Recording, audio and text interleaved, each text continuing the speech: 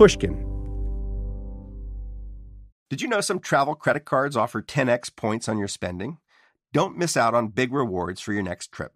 NerdWallet lets you compare smart travel credit cards side by side, curated by an expert team of finance nerds. What could future you do with better travel rewards? A free flight? A room upgrade? Don't wait to make smart financial decisions. Compare and find smarter credit cards, savings accounts, and more today at nerdwallet.com. Reminder, credit is subject to lender approval and terms apply. NerdWallet. Finance smarter. The most innovative companies are going further with T-Mobile for Business. The PGA of America is helping lower scores and elevate fan experiences with AI coaching tools and 5G connected cameras.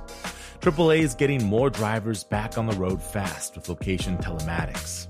And the Las Vegas Grand Prix is powering race day operations with 5G connectivity, giving fans an experience at the speed they deserve.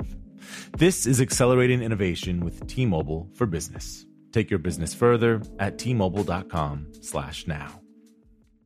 Whether this is her first Mother's Day or her 40th, she deserves more. Shop tons of stunning on-trend jewelry for every budget at Diamonds Direct. Diamond fashion jewelry, beautiful birthstones, everyday pearls starting at just $200. Commemorate the real loves of her life with a gorgeous pendant featuring the birthstone of the one who made her mom. This Mother's Day, Diamonds Direct is everything you need to say thank you. Diamonds Direct. Your love, our passion. Online at diamondsdirect.com.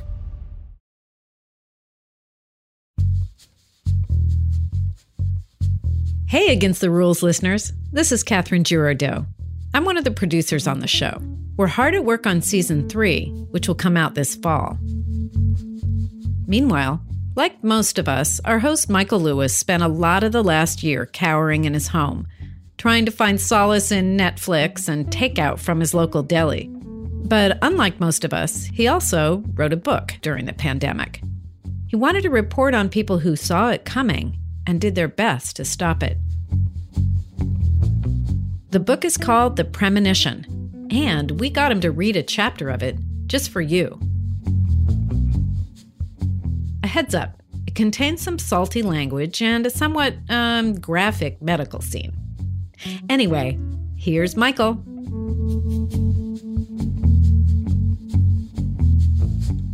The Premonition, Chapter 1, Dragon. By the time Charity heard about the young woman, it was too late to help. The woman was on life support in a Santa Barbara County hospital. The doctors had just found tuberculosis in her brain.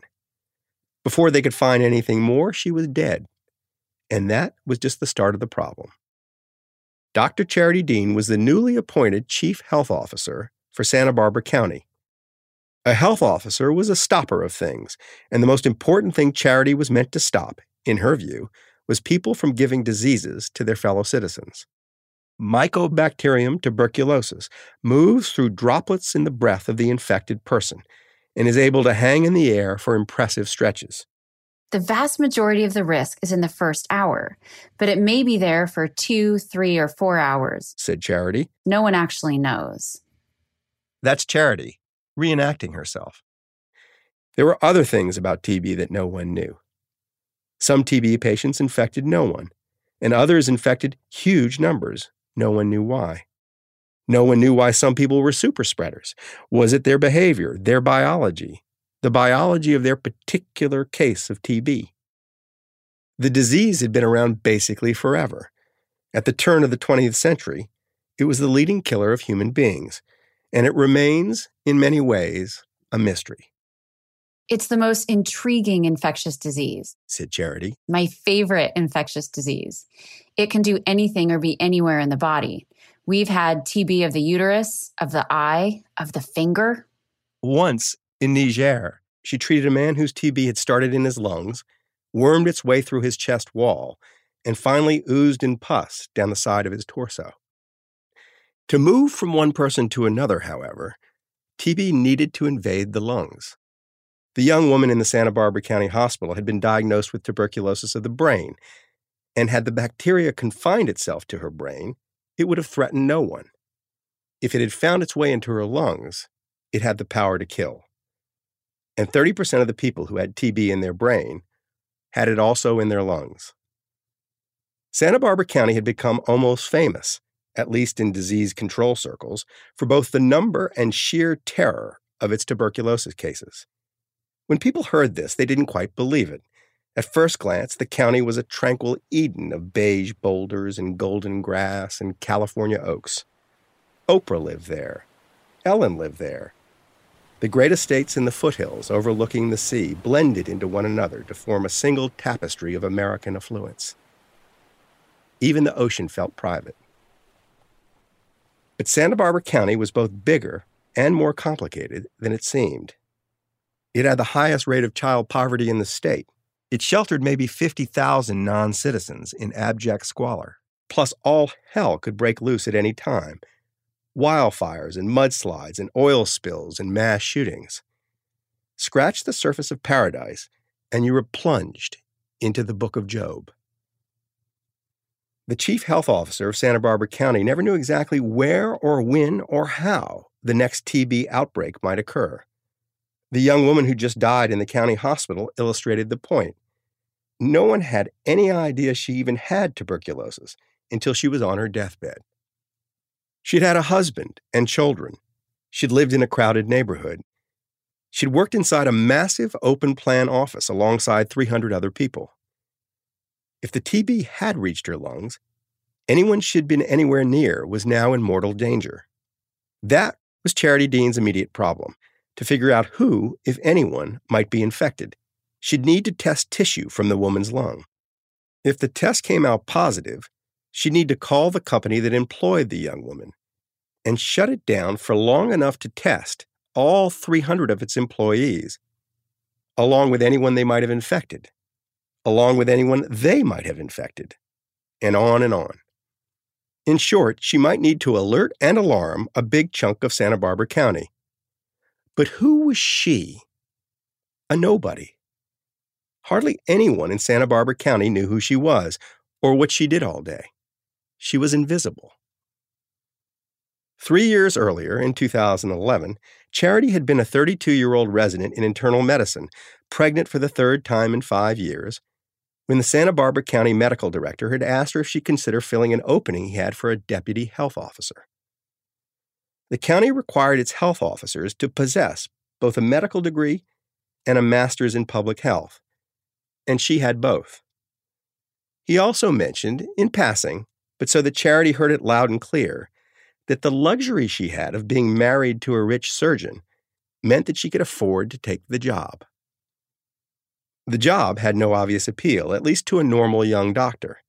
It paid a third of what she could earn starting out in the private practices that had already asked her to work for them. Doctors of Santa Barbara already referred to themselves as the working poor. Being a doctor in Santa Barbara without being paid like one? Well, that was insane.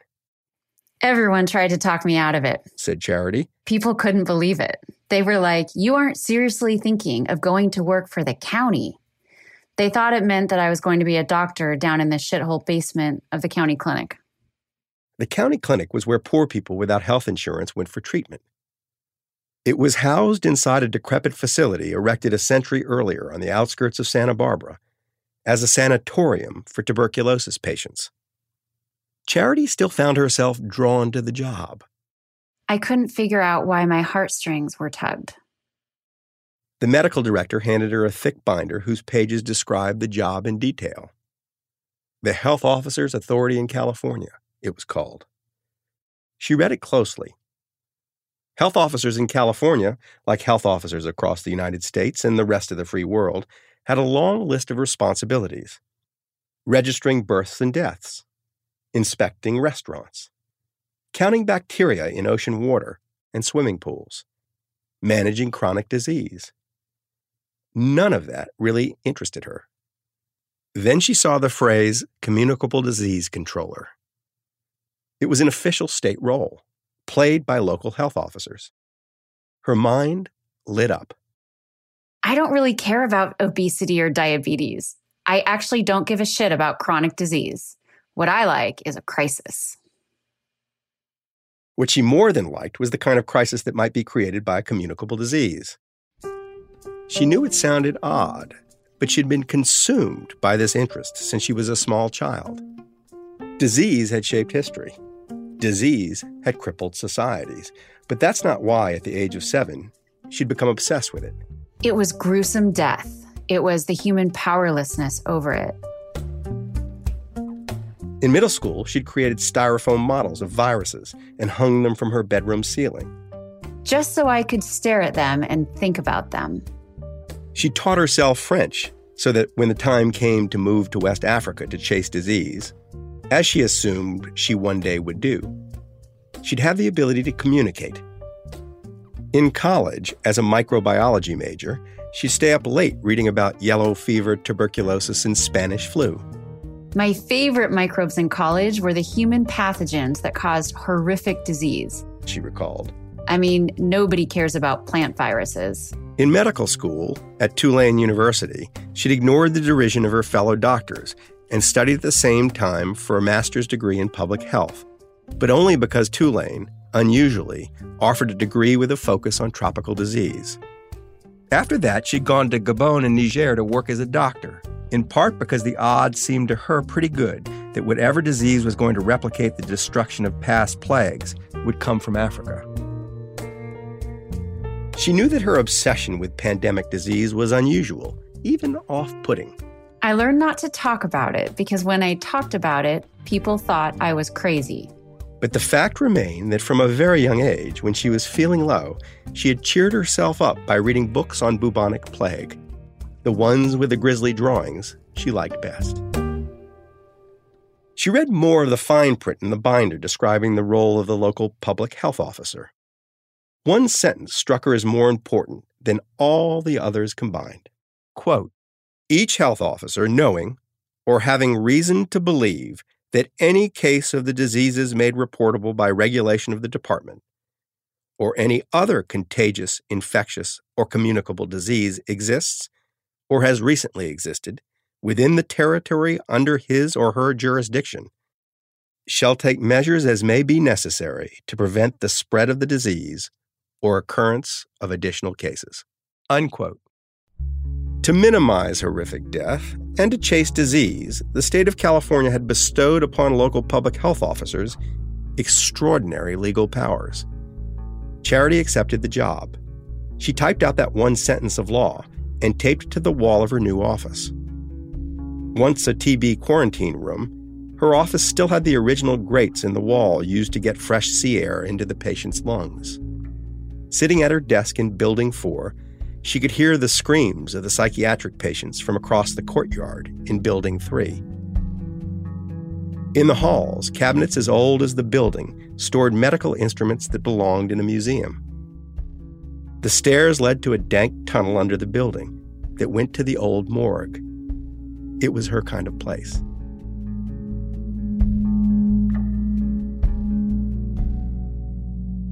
She had, in theory, incredible legal powers to prevent disease. She soon realized how few people in practice knew the law. Most of the citizens of Santa Barbara, including nearly all of the public officials, didn't even really understand what a public health officer was supposed to do. The public health officer had somehow come to be a recessive character. The other officials and the public expected her to lie low until called upon, usually to make some brief ceremonial appearance. The law's words felt strong, but their spirit felt weak.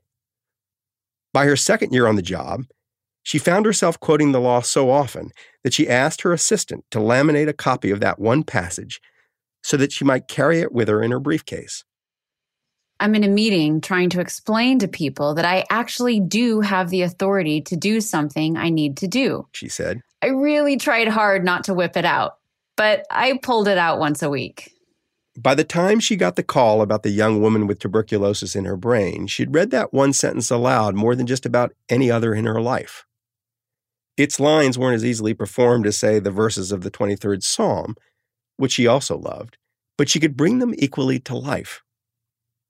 Each health officer, knowing or having reason to believe, "What does that mean?" she'd cry and point her finger in the air. "It means suspicion.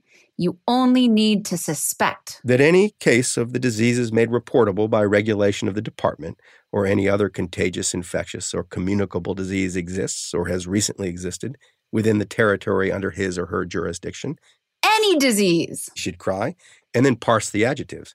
Contagious isn't really a medical term, so ignore that. They just tossed in the kitchen sink there. But you really need to understand the distinction between infectious and communicable.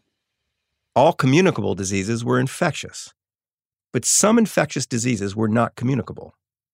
Communicable meant a person could give it to another person. You could get Lyme disease, for instance, but you couldn't give it to somebody else. Communicable diseases were the diseases that created crises. In an adjective, she'd found a vessel for her life's purpose. Shall take measures as may be necessary to prevent the spread of the disease or occurrence of additional cases. Shall, She'd exclaim. not a may, a shall. Not think about it, not consider it, not maybe get around to it one day if you feel like it. It's your duty. If you suspect disease, you can do whatever the hell you want. Now she had a corpse with TB in a hospital an hour's drive north. She'd asked them to move the body to the Santa Barbara coroner's office, then call the coroner to ask him to send her a sample of the lung tissue. That's when the real problem started. At first, he wouldn't even come to the phone. Once she'd telephoned him into submission and he finally picked up, he simply refused to do it. Yet the law was clear. The coroner was meant to do with any corpse whatever she told him to do. Instead, he explained to her why he wouldn't.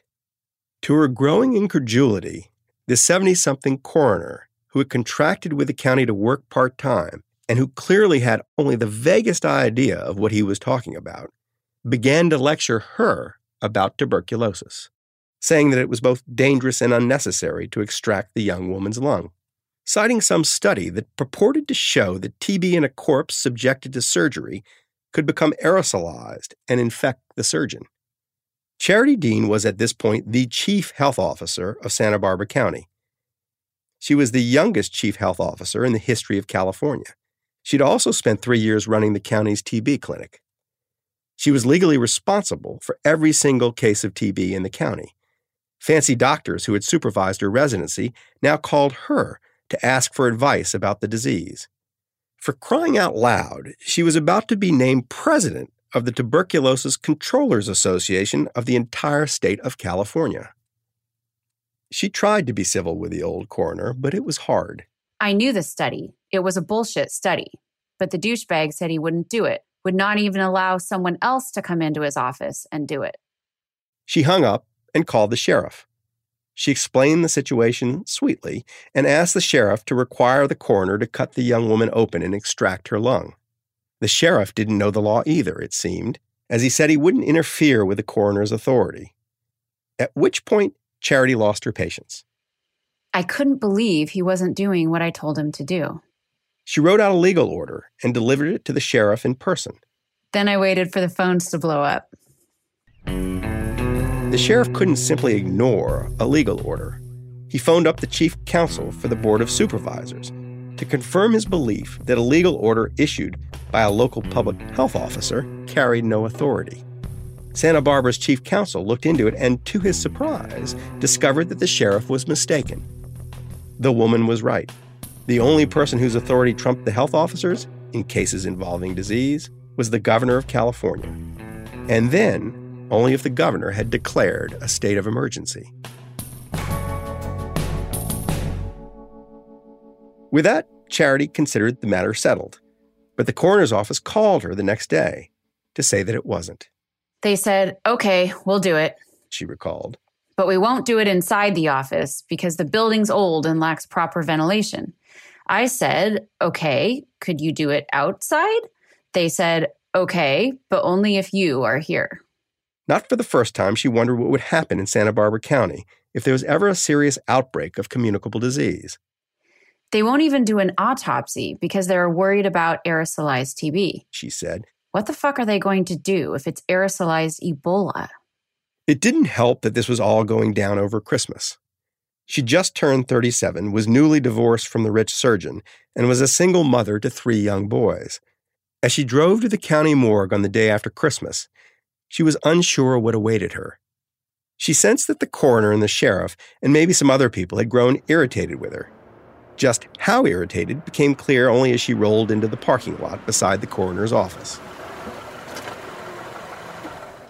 7 people were waiting for her outside the morgue, all men. The coroner, the sheriff, and a bunch of his deputies. They'd clearly come for the show. She'd driven straight from cleaning up the mess under the tree, and so she wasn't in her usual battle armor of Talbot's suit, pencil skirt, and grandma heels. Just a tacky Christmas sweater and blue jeans. All the men wore full-on hazmat suits. They look like they're about to walk on the moon, the whole team. You'd have thought this was Ebola. The morgue itself was even more appalling than the public health office. Poking up from scrub oaks and dirt fields, it resembled more the bathrooms at a highway rest stop than an official public office. Not for the first time, she wondered where they'd put the bodies, if ever there were lots of gruesome deaths at once. At some remove, on a picnic table, lay a body bag with the young woman inside. The coroner was now just angry. He explained all over again that the entire operation was unsafe and that he was not going to risk opening up the body indoors. He cited the bullshit paper again, this time to explain why he hadn't even brought his bone saw with him, as the one known case of a surgeon becoming infected with TB by a corpse had involved a bone saw. Instead of the bone saw, he'd brought along a pair of garden shears. Now he offered them to her. Garden shears. They were brand new and gleaming, with the word ACE on the red handles, for the hardware store. If the new chief health officer wanted to cut open the young woman and remove a piece of her lung, she'd need to do it herself. With garden shears. I had thought I was just there to watch, said Charity. And he turned it into a game of chicken. Medicine had always felt to her a man's world, especially in the places like here where it touched government. It was then Charity Dean realized the real problem is that this man is frightened. She'd been around terrifying diseases most of her adult life and had made a pact with herself not to fear them. If you're a truck driver, you know you're going to get into an accident sooner or later. So you just learn what to do if you are in an accident, she said. That's how you get over the fear. You just accept that you'll get the disease one day. Men weren't so accepting, she'd noticed, especially the big and supposedly brave ones. As a medical student, she'd seen the fear in the eyes of the New Orleans cops in the trauma center. They'd haul in some guy with a gunshot wound, but when they found out he had Hep C or HIV, they'd squeal and go take a shower in Clorox from head to toe. Over and again, she'd seen mesomorphs with crew cuts who'd happily run into a burning building to save a dog, turn uncertain and uneasy in the presence of disease. Airborne diseases in particular seemed to spook them. That was the number one reason I could not get TB patients arrested, she said. The police would turn into these squeamish little girls. They'd sit in the car and let a nurse go get them. Charity was not without her own fears, both real and imagined. The walls of her office and home bedroom were plastered with Post-it notes. There is no shortcut to courage. Courage is a muscle memory. The tallest oak in the forest was once just a little nut that held its ground. Like most everyone else, she needed reminding. Unlike most everyone else, she reminded herself. Constantly. Her realization that the men outside the coroner's office were afraid in a way that she was not led to a thought. They don't think I'm going to go through with this. Then another. They don't think I will do it because I don't look like a person who would do it. Even in heels, she was only 5'6" and slender. She had mixed feelings about her own looks, but men did not appear to share them. She'd gotten used to catcalls. She'd created a rule for herself.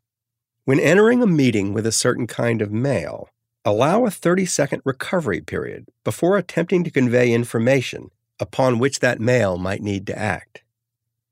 Men judged her by appearance and were badly deceived. The inside doesn't match the outside, she sometimes said of herself. She unzipped the body bag and looked at the corpse. A bone saw would have allowed her to cut right down the middle of the young woman's sternum, but with garden shears, she'd have to snap the ribs at the ends. She felt for the edge of the first rib. Snip. It was a sharp, thin sound, like a crab shell cracking. Snip. As she cut, she sensed the eyes inside the hazmat suits, looking away. They'd left the young woman's face uncovered. That was the most unsettling part. Normally, a surgeon saw only the tiny patch of flesh upon which she operated. The sight of the young woman's face made the operation feel personal, disturbing. She felt woozy and nauseous. I was just saying over and over in my head, don't faint, don't faint. And I was mad.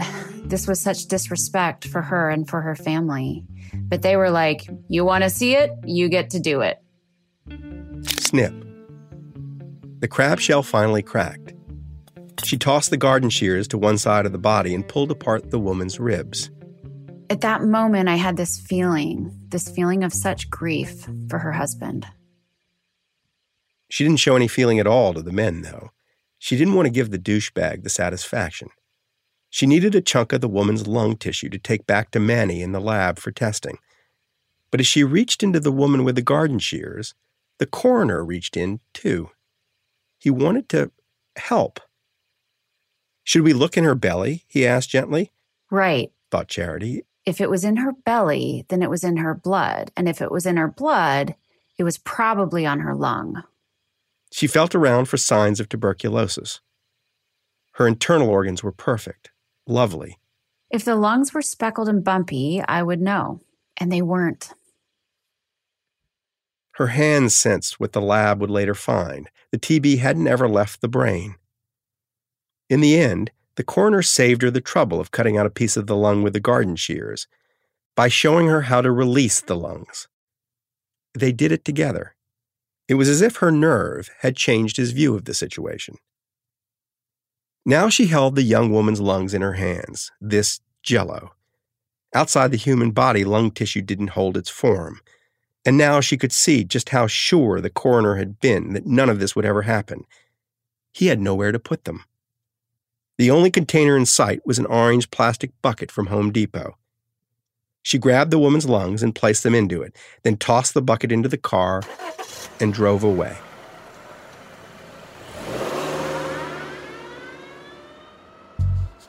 To the men she left behind, the entire scene would remain a vivid memory. To her, it was almost just another day in the life of the local health officer. They had no idea of the things she had done or what she was capable of. The coroner obviously hadn't even considered the possibility that she was a trained surgeon. Men like that always underestimate me, she said. They think my spirit animal is a bunny, and it's a fucking dragon. You've been listening to Chapter 1 of Michael Lewis's new book, The Premonition. But we have more of Michael still to come. Stay with us after the break for an exclusive author interview.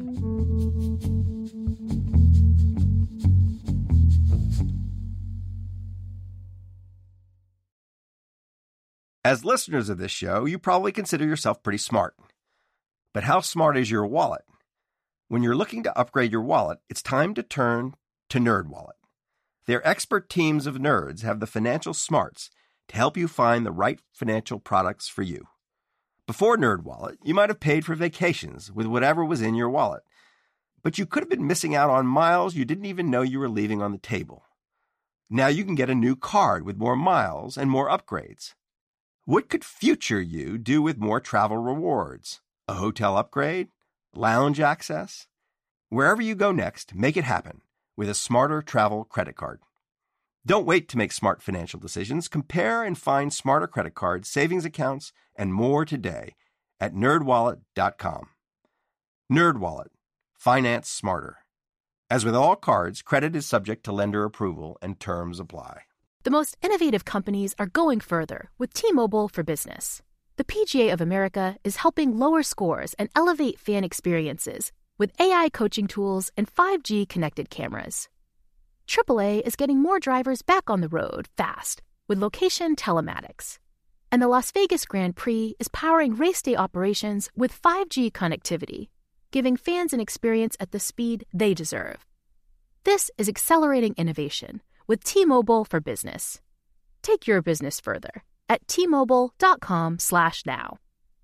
At Bet365, we don't do ordinary. We believe that every sport should be epic. Every home run, every hit, every inning, every play. From the moments that are legendary to the ones that fly under the radar. See for yourself when you sign up today and get $150 in bonus bets when you bet just $5. Whatever the sport, whatever the moment, it's never ordinary at Bet365. 21 plus only. Must be present in Ohio. If you or someone you know has a gambling problem and wants help, call 1-800-GAMBLER. Terms and conditions apply.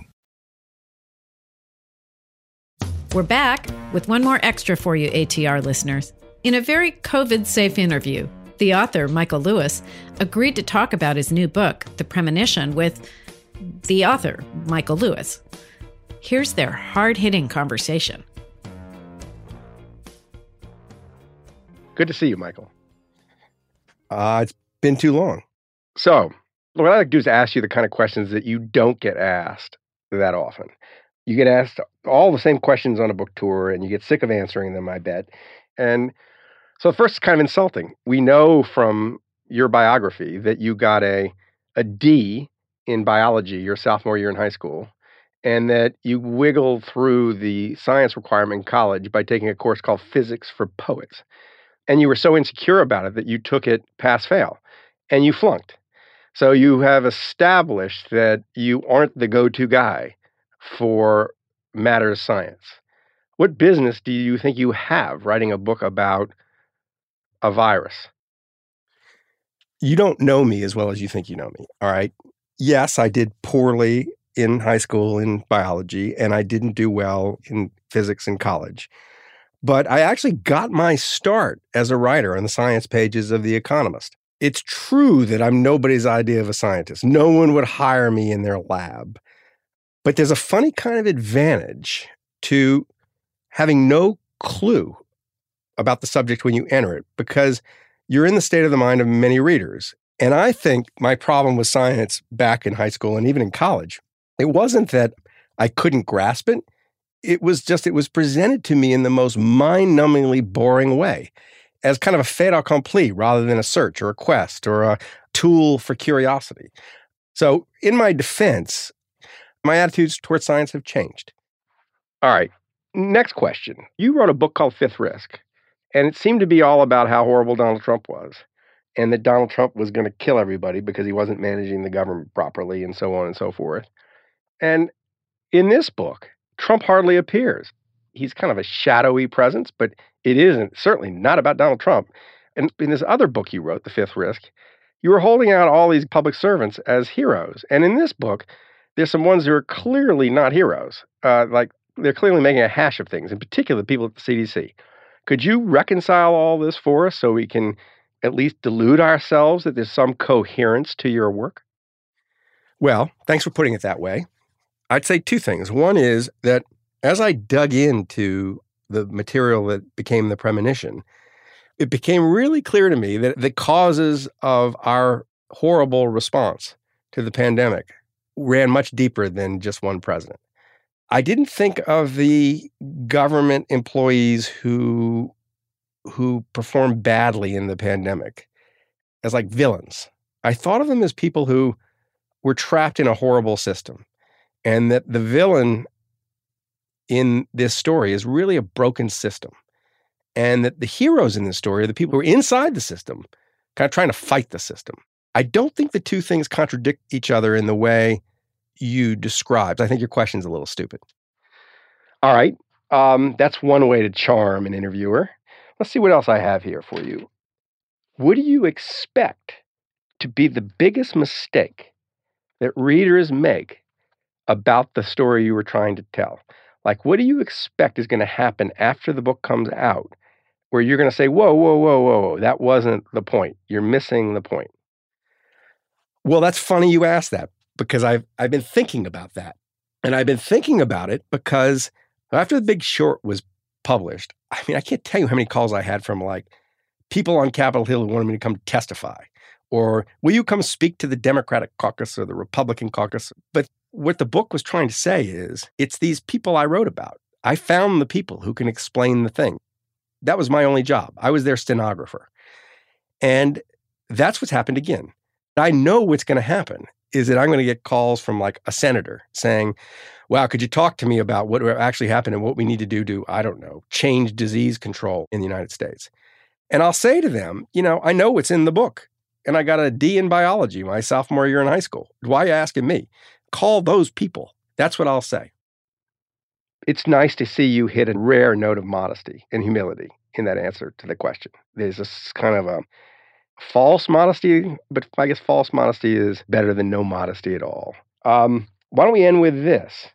I'm actually not all that curious about this, but the producers of Against the Rules have asked me to ask you this question. And it's, how does your book connect with the next season of Against the Rules? I am so glad you asked that. Finally asked me something that's useful. There is a connection, a very deep connection. One of the things that became very clear when I was working on the Premonition was that the United States had an expert problem. So like newspaper reporters, when they needed to know something about epidemiology, would call a virologist and they'd treat them all the same. And if they need to know something about virology, they call the epidemiologist. Or they'd just be these talking heads on TV who happened to have gotten somewhere near someone who knew something, were presenting themselves as pandemic experts. At least part of the story in the Premonition is a story about experts that is not fully explored in the book, because the book really is a story, but that we will explore in the next season of Against the Rules. Thank you for your time, Michael. It's been my pleasure. If it's okay with you, I'm going to read the credits now. Against the Rules is written and hosted by me, Michael Lewis, and produced by Catherine Girardeau and Lydia Jean Cott. Edited by Julia Barton and Audrey Dilling, with music by Stellwagen Symphonette. Mia Lobel is our executive producer. Thanks also to Jacob Weisberg, Heather Fain, John Snars, Carly Migliori, Christina Sullivan, Eric Sandler, Maggie Taylor, Nicole Morano, Emily Rosnick, Maya Koenig, Jason Gambrell, Khadija Holland, and special thanks to Charity Dean for lending her story and her voice to the Premonition. Against the Rules is a production of Pushkin Industries. Sign up for Pushkin's newsletter at pushkin.fm. To find more Pushkin podcasts, listen on the iHeartRadio app, Apple Podcasts, or wherever you get your podcasts.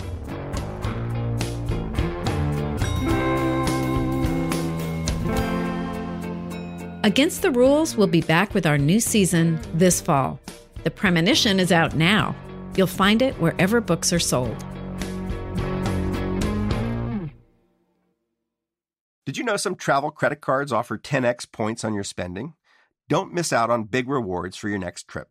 NerdWallet lets you compare smart travel credit cards side by side, curated by an expert team of finance nerds. What could future you do with better travel rewards? A free flight? A room upgrade? Don't wait to make smart financial decisions. Compare and find smarter credit cards, savings accounts, and more today at nerdwallet.com. Reminder, credit is subject to lender approval and terms apply. NerdWallet. Finance smarter. The tradition of breaking tradition continues with the return of the Unconventional Awards from T-Mobile for Business at Mobile World Congress. This is an event that celebrates innovators whose bold actions took their industries to new places. If that sounds like you and you're a T-Mobile for Business customer, enter today. If you win, you'll be publicly honored amongst some of the most influential leaders in industry. And me, I'll be there too. Enter now at tmobile.com/unconventional awards. See you there. At Bet365, we don't do ordinary. We believe that every sport should be epic. Every home run, every hit, every inning, every play. From the moments that are legendary to the ones that fly under the radar. Whether it's a walk-off grand slam or a base hit to center field. Whatever the sport, whatever the moment. It's never ordinary at Bet365. 21 plus only. Must be present in Ohio. If you or someone you know has a gambling problem and wants help, call 1-800-GAMBLER.